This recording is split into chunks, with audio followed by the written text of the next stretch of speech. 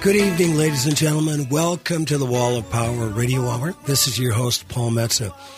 I have a man, literally a legend that I've been trying to track down for a couple of years. Mr. Johnny Western has just an amazing career in music. Originally from Northfield, Minnesota, he went out to Hollywood. He played with Johnny Cash for over 7 years, was on dozens of Johnny's recordings. He's been in cowboy movies and more. We've got a lot in common. He's a fellow Minnesotan, guitar player, songwriter, and also a fellow Scorpio. And Johnny Western, what birthday do you got coming up here? What's that number? October 28th.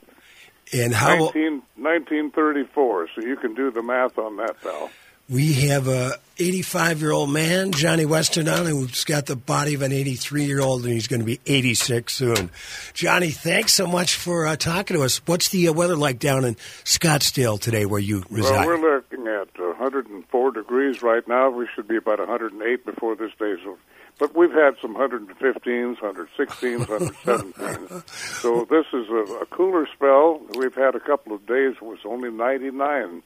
As a little weather front from California passed through, we got no rain out of it, but it cooled down for a couple of days. So this is the kind of the tail end of our really hot season, Paul. And it's a little different than you were actually born in Two Harbors, which we on the Iron Range call Couple of Harbors.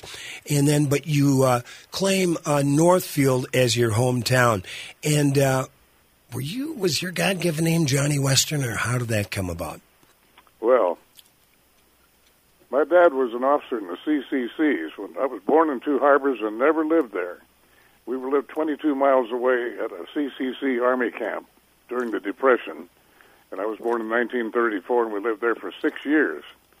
I had a sister, Teddy, that was born 3 years after me, and a brother, Doug, who was born 3 years after her. We all lived at the camp in what was Brimson, Minnesota. It does not exist anymore. And the camp is gone, of course, for a great many years. But that's where we lived for the first 6 years of my life.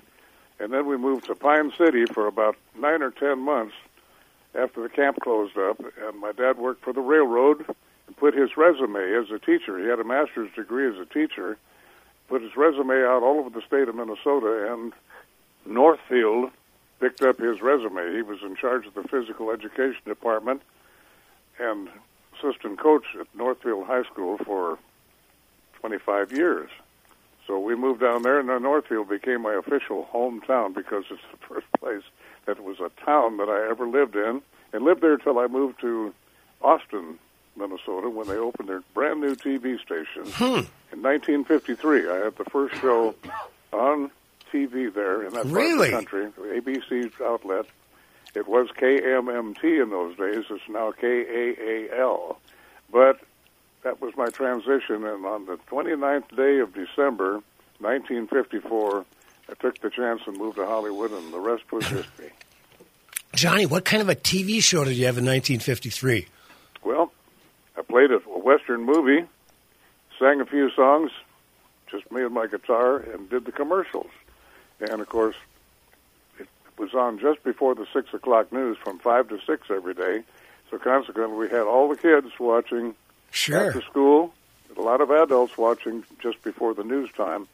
And it was a 6-day-a-week show. And I had some great sponsors. I had a Buick automobile sponsor, and I had Coca-Cola, which was and is still very large sponsorship. So it was a great experience that lasted a little more than a year and a half. And then moved to Hollywood.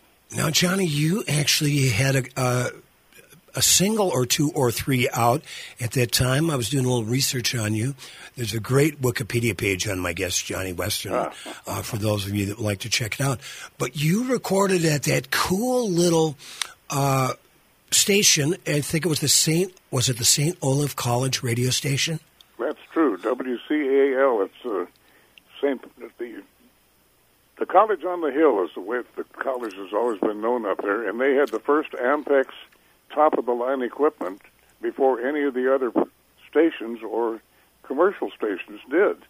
And so we recorded up there, and we were able to do some duplicate recording like Les Paul did. Two major Ampexes being able to do that. You couldn't do that on cheaper equipment. Right. But with the top-of-the-line Ampexes, we were able to do it there. So my guitar player, Johnny Fields, also played steel guitar and played bass. I played rhythm guitar, and we built the records like that. We're just two of us, but it sounded like 5 or 6. So where did you get the records pressed back then? Well, back then, the Joko record label, which emanated in Northfield and actually started out as a Dixieland label. Really? With Doc Evans and his Dixieland band out of the Twin Cities. Yeah, it's very, very popular. And they started as a Dixie label. And just because I was doing my radio show there at KDHL in the satellite studio in Northfield, the station was actually in Faribault, 13 miles away, but the satellite station studio was in Northfield, so I never had to go to Faribault to do my radio show. But they decided that they would give it a try and see if they could sell a few Johnny Western records. And that's what happened. So I started recording when I was 16. The first records were released when I was 17, and these were, of course, previous to my Columbia recording contract once I got to Hollywood. This is such an incredible story, and as someone that has put out my own records for years, I like to say I'm the president of my label, the only artist on the label, and I rejected my last record because that's how tough the music business is. But you had your own label back when you were still a late teenager. So, Johnny, were you playing little sock hops, or what kind of gigs were you playing back then? I played everything from Farm Bureau deals to Kiwanis Club deals to professional wrestling. There was a wrestling promoter out in the Twin Cities that had some shows that were going in some of the towns around, like Owatonna and Faribault, Northfield, and Farmington, and places like that. And I was paid $25 to do 15 minutes in the arena between wrestling acts. Wow. And at that time, Paul, I thought it was all the money in the world. I was 15, 16 years old, and I thought, wow, $25 to sing for 15 minutes, this is really it. You'd have to mow a lot of lawns back then to make that kind of dough, right? Oh, yeah, absolutely. I got to make one correction before we go ahead here, Paul. I didn't work with Johnny Cash for 7 years. I worked with him for 40 years. Wow. From 1958 to 1997. 40 years. And that leads us right into the first song that my friend Johnny Western played on. We're going to feature a song he's either by himself or who he's played on, and we're going to listen to Johnny Cash's version of Johnny Yuma with my guest Johnny Western on guitar, and we'll be back in a bit. Away, away, away rode the rebel Johnny Yuma. Johnny Yuma was a rebel. He roamed through the West. Johnny Yuma, the rebel, he wandered alone.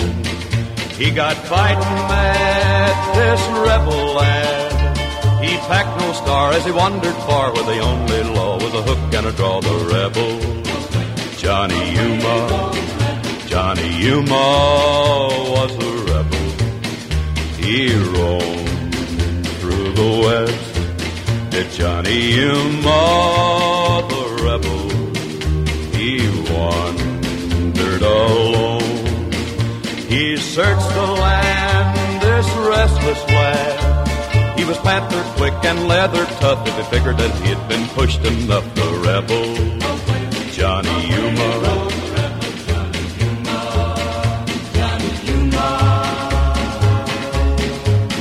Johnny Yuma was a rebel. He roamed through the West. Johnny Yuma. Wall of Power Radio Hour.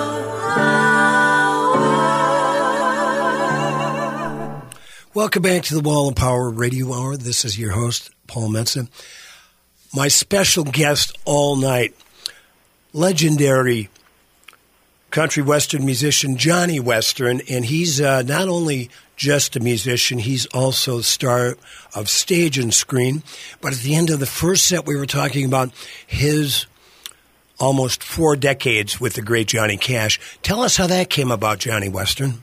Well, I lived in California, Paul, after I moved from Austin, Minnesota out there. Got to California on the 2nd day of January 1955 and started working actually as cheaply as I could find a job out there because the competition was so great, to support a wife and a 3-month-old baby girl. My daughter was born in Northfield at Northfield Hospital, and we made the trip out to California and then started, as they say, looking for work. I got lucky on a couple of things and worked a couple of shows with some very big stars. In fact, I had been on tour when I was 17 years old all summer long with the greatest Western singing group in the world, the Sons of the Pioneers. Oh, man. Never dreaming that 10 years later they would be my backup singers on my Have Gun Will Travel album for Columbia Records. Wow. So that's a whole other story. But they put me on a couple of their shows out there, and then the Arizona cowboy Rex Allen, who was the last of the Silver Screen Cowboys, Sure. Republic Pictures. Rex had taken me under his wing when I was still working in Minnesota and said, if you ever come to Hollywood, I'll help you. Well, he did just exactly that. But to start at the very beginning, Paul, my hero, the reason I was even in the business, was I saw a Gene Autry movie at the CCC camp when I was 5 years old on my 5th birthday. The picture was called Guns and Guitars, starring Gene Autry and his sidekick Smiley Burnett. And I looked at that guy on the silver screen with that beautiful horse with a silver-mounted saddle, and him sitting up there with that Snow White hat on and playing that guitar and singing those songs, said, that's what I want to be. I either want to be him or I want to be just like him. Wow. Never dreaming that 16 years later he would put me under contract and take me all over America and Canada with him. So I had a couple of the greatest years of my life with my hero, and who gets to do that? But I did, and I loved him till the day he passed away. Well, that is so incredible. I mean, that is literally a dream come true, you know? I mean, you saw him on the silver screen, and then you ended up working with him and on the silver screen. That's just incredible. Well, how lucky can you get? I mean, that was a luck of the draw, but at the same time, it was something I so desperately wanted.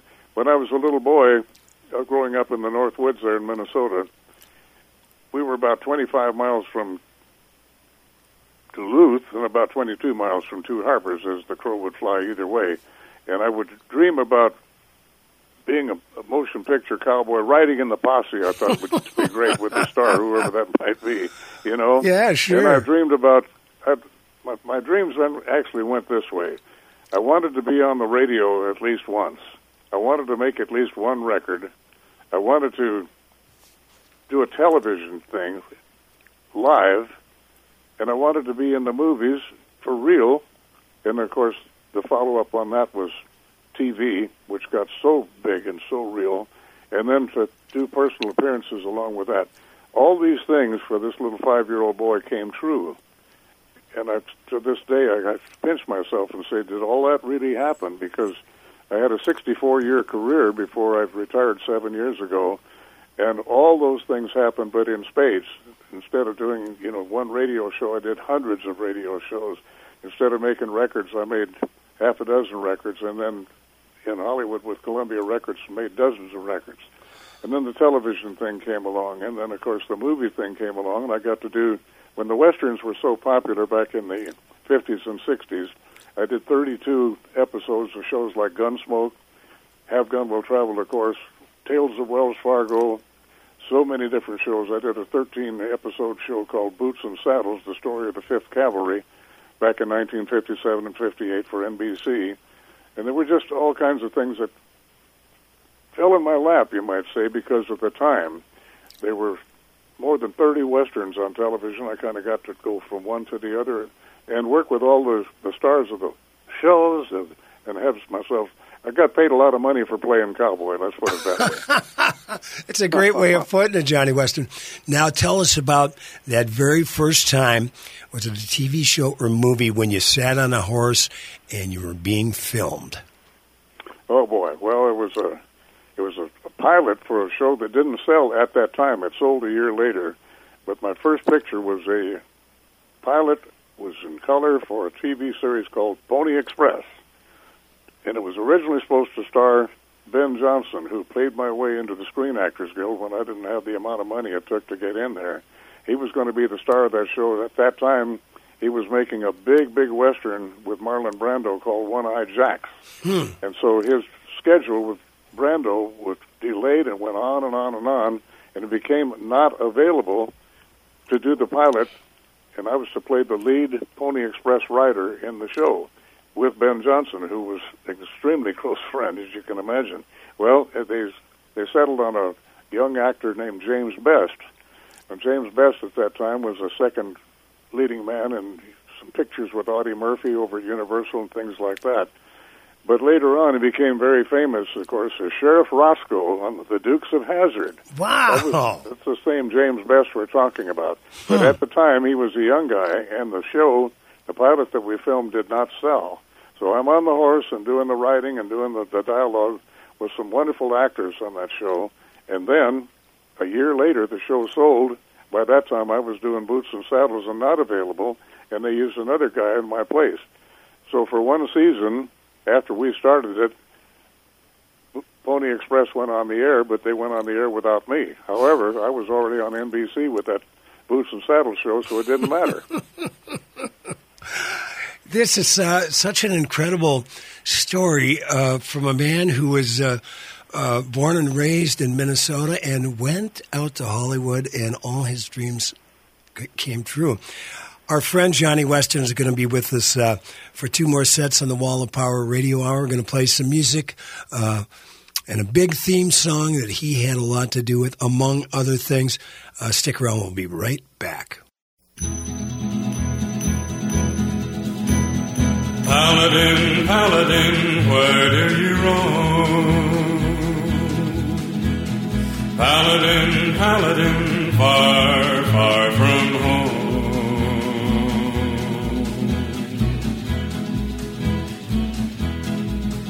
Have gun, will travel, reach the card of a man. A knight without armor in a savage land. His fast gun for hire heeds the calling wind. A soldier of fortune is the man called Paladin. Paladin, Paladin, where do you roam? Paladin, Paladin, far, far from home.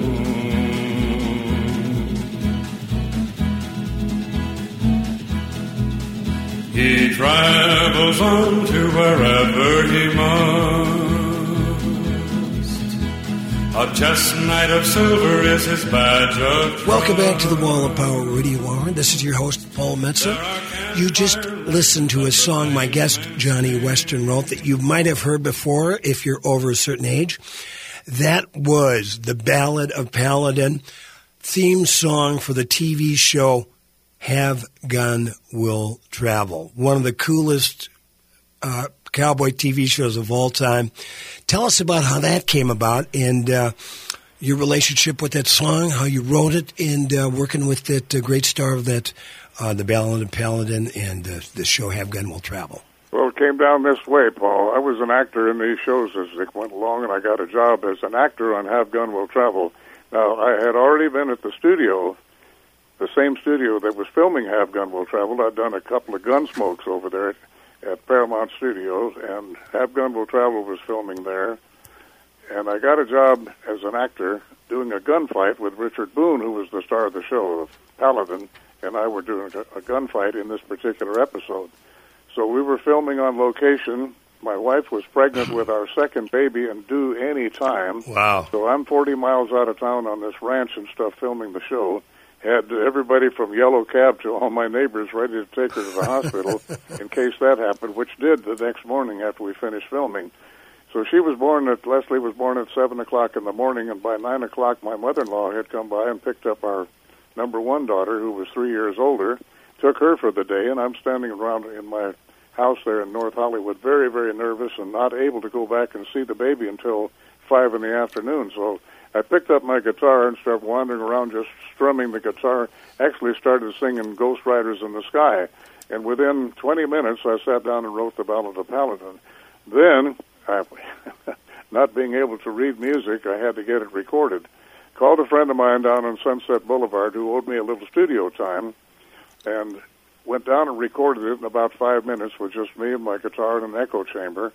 And I took 2 copies of it, one over to Richard Boone, the star of the show, and one to Sam Rolfe, who had created Have Gun Will Travel, and he was the guy that wrote the script that I did, and said, thank you for having me on the show, and walked away. Well, a couple of days later, they gave me a call over the weekend and said, you need to be at CBS Studios at 2 o'clock in the afternoon on Tuesday, which would be the next day after they called me on Monday. Be there Tuesday, because we played that song for the Ponchos in New York over the hotline. They want to use it as a theme song, so we need to work out a deal. Long story short, my agent, Peter Marcos, and I went over to CBS at 2 o'clock in the afternoon, and by 3 o'clock in the afternoon, I walked out of there with a recording contract from Columbia Records and Mitch Miller producing me, and sing along with Mitch. And then, as a songwriter, was a separate contract. And then, as the singer of the theme song, was another separate contract. So I had 3 contracts within an hour's time over there. And, of course, hey, I was 23 years old. You know, I couldn't even believe all this was happening. Now, we go ahead a couple of years, and Have Gun Will Travel became the second biggest television show in the world, right behind Gunsmoke. They were both on Saturday nights, back-to-back with each other. And worldwide, we were in 78 foreign countries, plus the U.S. and Canada and Mexico. And it was an amazing time in my life to be 23 years old and have all that happen. Well, it's part of it's karma, part of it's you're just a great musician, and I could tell a really good guy. You've got that Southern Minnesota nice that I'm feeling the vibe here, Johnny Western. Now, tell us about, speaking of 78 countries, you put on, when we were chatting the other day, you said you've gone over 4 million miles around the world, a lot of them, and now with Johnny Cash. So tell us about your travels and how you hooked up with Johnny and that wonderful relationship. Okay, well, in 1958, Johnny moved out to California. He did what I was already doing. He wanted to be in the movies. Of course, he was really getting red hot on records around the world. But he came out and he bought Johnny Carson's house in the San Fernando Valley. Really? Johnny Carson and Ed moved to New York to do the Tonight Show, and Johnny Cash bought Johnny Carson's house. I love it. Swimming pool and all in Encino, California. So his neighbors out there were people like John Wayne, and actor John Derrick lived right up the street from 1 block away. It's kind of in a neighborhood of people in the picture business. Sure. Some very large people in the picture business. But Cash House became headquarters and so forth. Johnny decided to put together a road show. And my best friend, who was a great country entertainer, his name was Gordon Terry, fiddle champion and outstanding entertainer, and I were just palling around out there. And, of course, I was recording for Columbia Records, which was Johnny's label, and he decided to put a road show together, so he hired me and Gordon to go with him on the road, plus his original band, the Tennessee Two, Luther Perkins with the guitar and Marshall Grant with the bass. Now, they decided to stay in Memphis, where they all lived, previous to Johnny moving to California. So we would either fly out or drive out to the dates and meet those guys and put whoever popular was very popular on the girl singing side of the thing. We took a young 12-year-old girl with us over the Christmas holidays named Barbara Mandrell. She turned 13 years old, and when we were in Las Vegas on Christmas Eve. Outside of that, we had the great Patsy Cline for the last year of her life as a girl singer on the Johnny Cash show, and she lived just a few weeks after the first of the year. She died in the month of March. We had done some shows with her just previous to that plane crash that took her life. So that's the way the road show went, and once it started, we were doing 200 days a year on the road with Johnny. His records kept going really, really good, and then as we went along with the thing, he came up with some recording sessions, and on August the 14th, 1959, we were in Nashville, and we did the Johnny Yuma, the Rebel session, which you've just heard. Now, Johnny said, I don't want to play the guitar anymore. I want to concentrate on doing the lyrics and singing these songs. You play guitar, and I'll sing. Well, that started that, and we ended up, I did 71 singles for Columbia Records playing behind Johnny, and 5 albums for Columbia Records also, until he left California in 1965 and moved back to Nashville permanently. That was the way we made records, either in Hollywood or in Nashville, with me on the guitar, Luther Perkins, Marshall Grant, W.S. Howland, who just passed away after 37 years of playing drums with Cash, was added in 1960 as the drummer on the show that became the Tennessee Three, and that's the way the package stayed on for years and years and years. And consequently, we played every state in the United States, all 50, most of the major places in the world, actually, by the time it was done.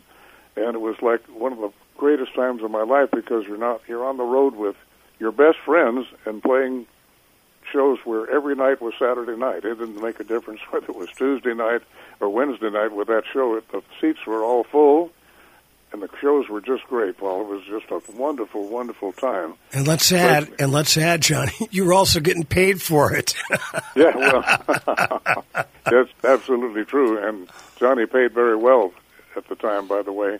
Well, tell us about, who didn't or doesn't love Johnny Cash. Tell us what kind of a human being he really was, because you just know through his music and his presence and everything. I saw him live a handful of times.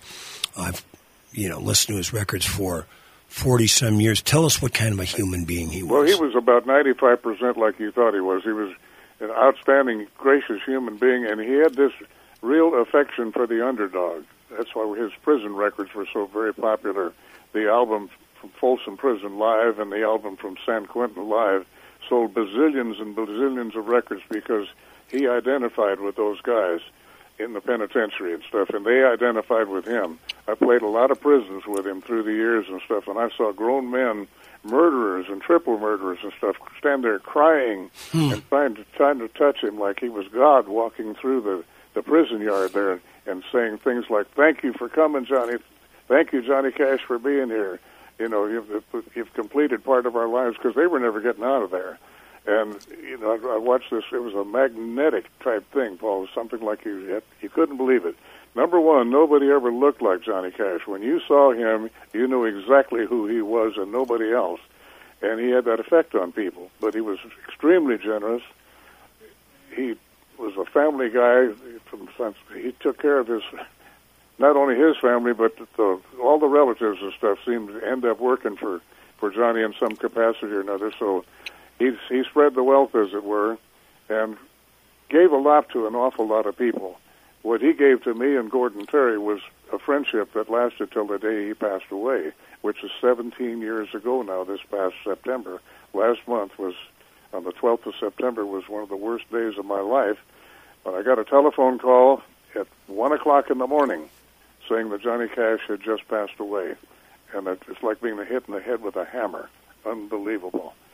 So somebody who had been that much a part of my life was also a lot of other people's lives, Paul, by his records. And the movie Walk the Line, which has been seen by millions of people throughout the world, had a lot of true things. It maybe, I would call it 95% like it really was. 5% of it was Hollywood. The other 95% was real. So if you've seen the Walk the Line movie, that's basically what Johnny Cash really was.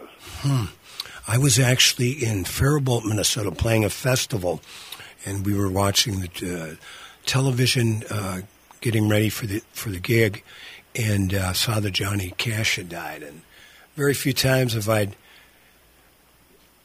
cried for people other than my close family, but I shed a few tears that day. Johnny Western, go ahead, Johnny. I shed a bunch of tears when that happened. I'm sure you did. We've got Johnny Western on the show tonight, Minnesota guy that went up to Hollywood and all of his cowboy dreams came true. We're going to have him on for one more set on the Wall and Power Radio Hour. Please stick around, and more with Mr. Western in just a bit.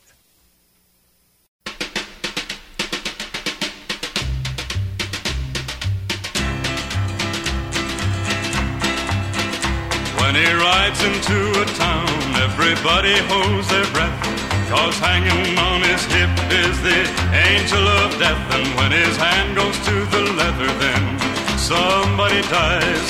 And when he walks away, then somebody cries. But who's gonna cry for him?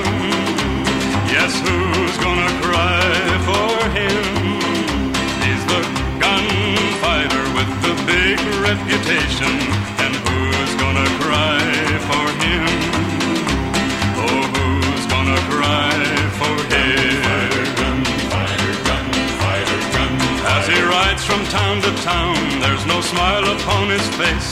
And the stallion that he rides never slackens his pace, but always just around the bend there is one who will try to gun the gunfighter, then he too will die. But who's gonna cry for him? Yes, who's gonna cry for him? Welcome back to the fourth set of the Wall of Power Radio Hour. This is your host, Paul Mensa. We just heard my guest, who's been on for the whole show tonight, his song, The Gunfighter, according to Johnny's wife, that's the best song he ever wrote and sung. Tell us about when that song came out, Mr. Western. I actually wrote that song for a dear, dear friend of mine. Marty Robbins was a friend of mine for 30 years. Of course, he passed away way too early at age 57 of a heart problem. But Marty, of course, had El Paso and Big Iron and these great songs also on Columbia Records. He and Johnny Cash and I also recorded this various times for Columbia Records, and I had a great affection for Marty Robbins as a friend and loved his singing. So I wrote that song basically inspired by him, and here's the way it came down. I was driving down Hollywood Boulevard, and I had to make a right turn on Cahuenga Boulevard to get back to my house in the San Fernando Valley. And when you made that turn at Highland and Cahuenga Boulevard right there was Forest Lawn Cemetery, had a huge sign up there, and the sign said, "Someday the angel of death will come for us all." And I thought, wait a minute. Whoa, I started getting this thing in my mind as I was driving out to the valley on the freeway there, and I said, the angel of death, what in the West would correspond with the angel of death? Well, it would be a 6-gun, a Colt 45 gunfighter 6-gun. Right. And so that's how the song came about. And by the time I got home, which was about 25 minutes on the freeway, I had written that song and just tapped it out on the dashboard of my car. I had a recording session coming up for Columbia in a couple of weeks, and I took the song to Don Law, the great producer of all these great records that we have just mentioned, and Don Law said, "I like that song, let's do it." I said, "Well, I really wrote it for Marty Robbins." He said, "Well, I just produced another Gunfighter album with Marty Robbins. He won't be recording any cowboy songs for probably 6 months to a year." Wow. So he said, you put it on the session. So we did, and they released it as a single. And that song helped me get into the Western Music Hall of Fame years later. The Ballad of Paladin, of course, was the song that really got me there. But they were looking at my catalog of material for that Hall of Fame award, and consequently, it turned out that The Gunfighter was the second biggest song that they liked, that the committee who formed the Hall of Fame awards liked that song and put me in the Hall of Fame back in the year 2001. Wow. Speaking of a Hall of Fame in Minnesota, to all of the listeners out there, I have always loved being from Minnesota. And every place we've been in the world on my tours and on Johnny's tours, it's been mentioned. In fact, Johnny wrote the liner notes for my Have Gun Will Travel album. And on the back there, he said, "That Northfield boy is still traveling."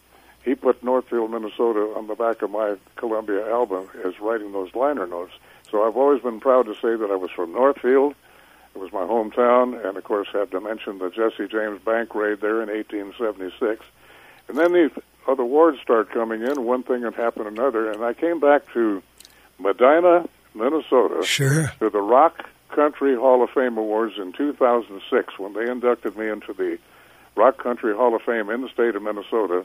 And my great friend Sherwin Linton was there and played behind me. So when I did my stage show, along with the Hall of Fame Awards there, it was Sherwin, who has been a friend of mine since he was 17 years old.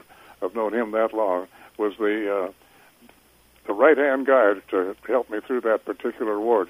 Then a couple of years later, the Minnesota Music Hall of Fame, which is headquartered in New Ulm, voted me into their Hall of Fame. So to be in 2 Minnesota Halls of Fame is a great, great honor and a great privilege. And I want to say a special thank you to Sherwin for all the shows that we worked together in Minnesota through the years, including the Midwest Country Show up in Sandstone, Minnesota for RFD TV, and things like that. We've just known each other for so long, and what a joy to work with Sherwin Linton.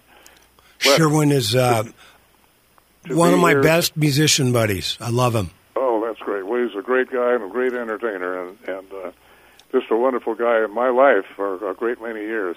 So all these things have come to pass, Paul, that Minnesota has been absolute backbone and part of my life since day one in show business. Well, and you're in good hands as a Minnesota songwriter because Johnny Cash wrote your liner notes for Have Gun Will Travel LP, and he also wrote the liner notes for one of Bob Dylan's records. So, did you ever bump into Bob over the years? I've never met Bob Dylan. He and Cash were very good friends, and I know that they had a special relationship. Bob, of course, came from Hibbing, and I had Johnny Cash tell me about the first time that he ever met Bob Dylan. Bob Dylan had hitchhiked from Hibbing to Duluth when Johnny Cash was first starting out on Sun Records. And he said that Bob Dylan told him when he got to meet him, he said, "I saw you there in Duluth." He said, "I didn't just dig you, man." He said, "I breathed you." Well, they've had that relationship till today. Of course, Bob Dylan still lives in Malibu, California, and very much alive, but when Johnny Cash died 17 years ago, they were still extremely good friends. That is an incredible story, Johnny Western. We've got just a tad over a minute. Tell us, you sound like you're strong as a bull. Your voice is great. You still do a radio show, call in once a month. Tell us a little bit about that and what keeps Johnny Western so healthy and positive. Well, another luck-out thing, but I was in the year 2000, I was inducted into the Country Music Disc Jockey Hall of Fame in Nashville. And one of my fellow DJs in my radio career, Terry Burford, worked afternoon drive at KFDI in Wichita, great country giant station there that I was with for a lot of years, retired, and he moved down to Louisiana and decided to unretire and got a radio deal going in the state of Arkansas, right on the line between Texarkana, Texas, and Shreveport, Louisiana. KZHE, classic country down there, and Terry is on the air every day, and he decided that once a month, the last Wednesday of every month at 12:30 Central Time, your time, I would call in and we'll do a half-hour radio show called Western Stories about the people that I had worked with in my 64-year career. Movies, radio, television, and records and stuff. So that's been going on for several years now, and it's a lot of fun just to keep a finger in the pie. Because I have been retired now, just fully off the road and off of everything for 7 years. I had a wonderful, wonderful time. And my chance to come back, and like in Minneapolis and St. Paul, the many years that I came back and worked 4 days at a time at the famous Flame nightclub there in Minneapolis for so many years. 15th and Nicollet. Yeah, well, absolutely. And, of course, it's like a paid vacation for me to... I would stay with my mother and dad down in Northfield and drive that 35 miles up to the Flame each night. Nice. Come back and have daytime free with my family in Northfield. It was wonderful. So, these memories are there forever. I think at one time I played with Johnny. I know we played from Duluth to Albert Lee and Austin. So, pretty much covered the state of Minnesota and always was proud to be part of the Minnesota music scene, certainly the part of having grown up there with a wonderful childhood in that state. Great place to grow up at a time when growing up in America was practically like a home movie. And it was just, Northfield at that time was about 5,000 people. It's now bumped up since the 35W freeway went through years ago to about 19,000, kind of a bedroom community for a lot of things in the Twin Cities. But I've always been proud of it, Paul, to be from Minnesota, and I'm very honored to be in the Minnesota Music Hall of Fame and the Rock Country Hall of Fame. Those things will last forever, and to have friends like yourself and Sherwin Linton and stuff that are still doing it and doing it very well.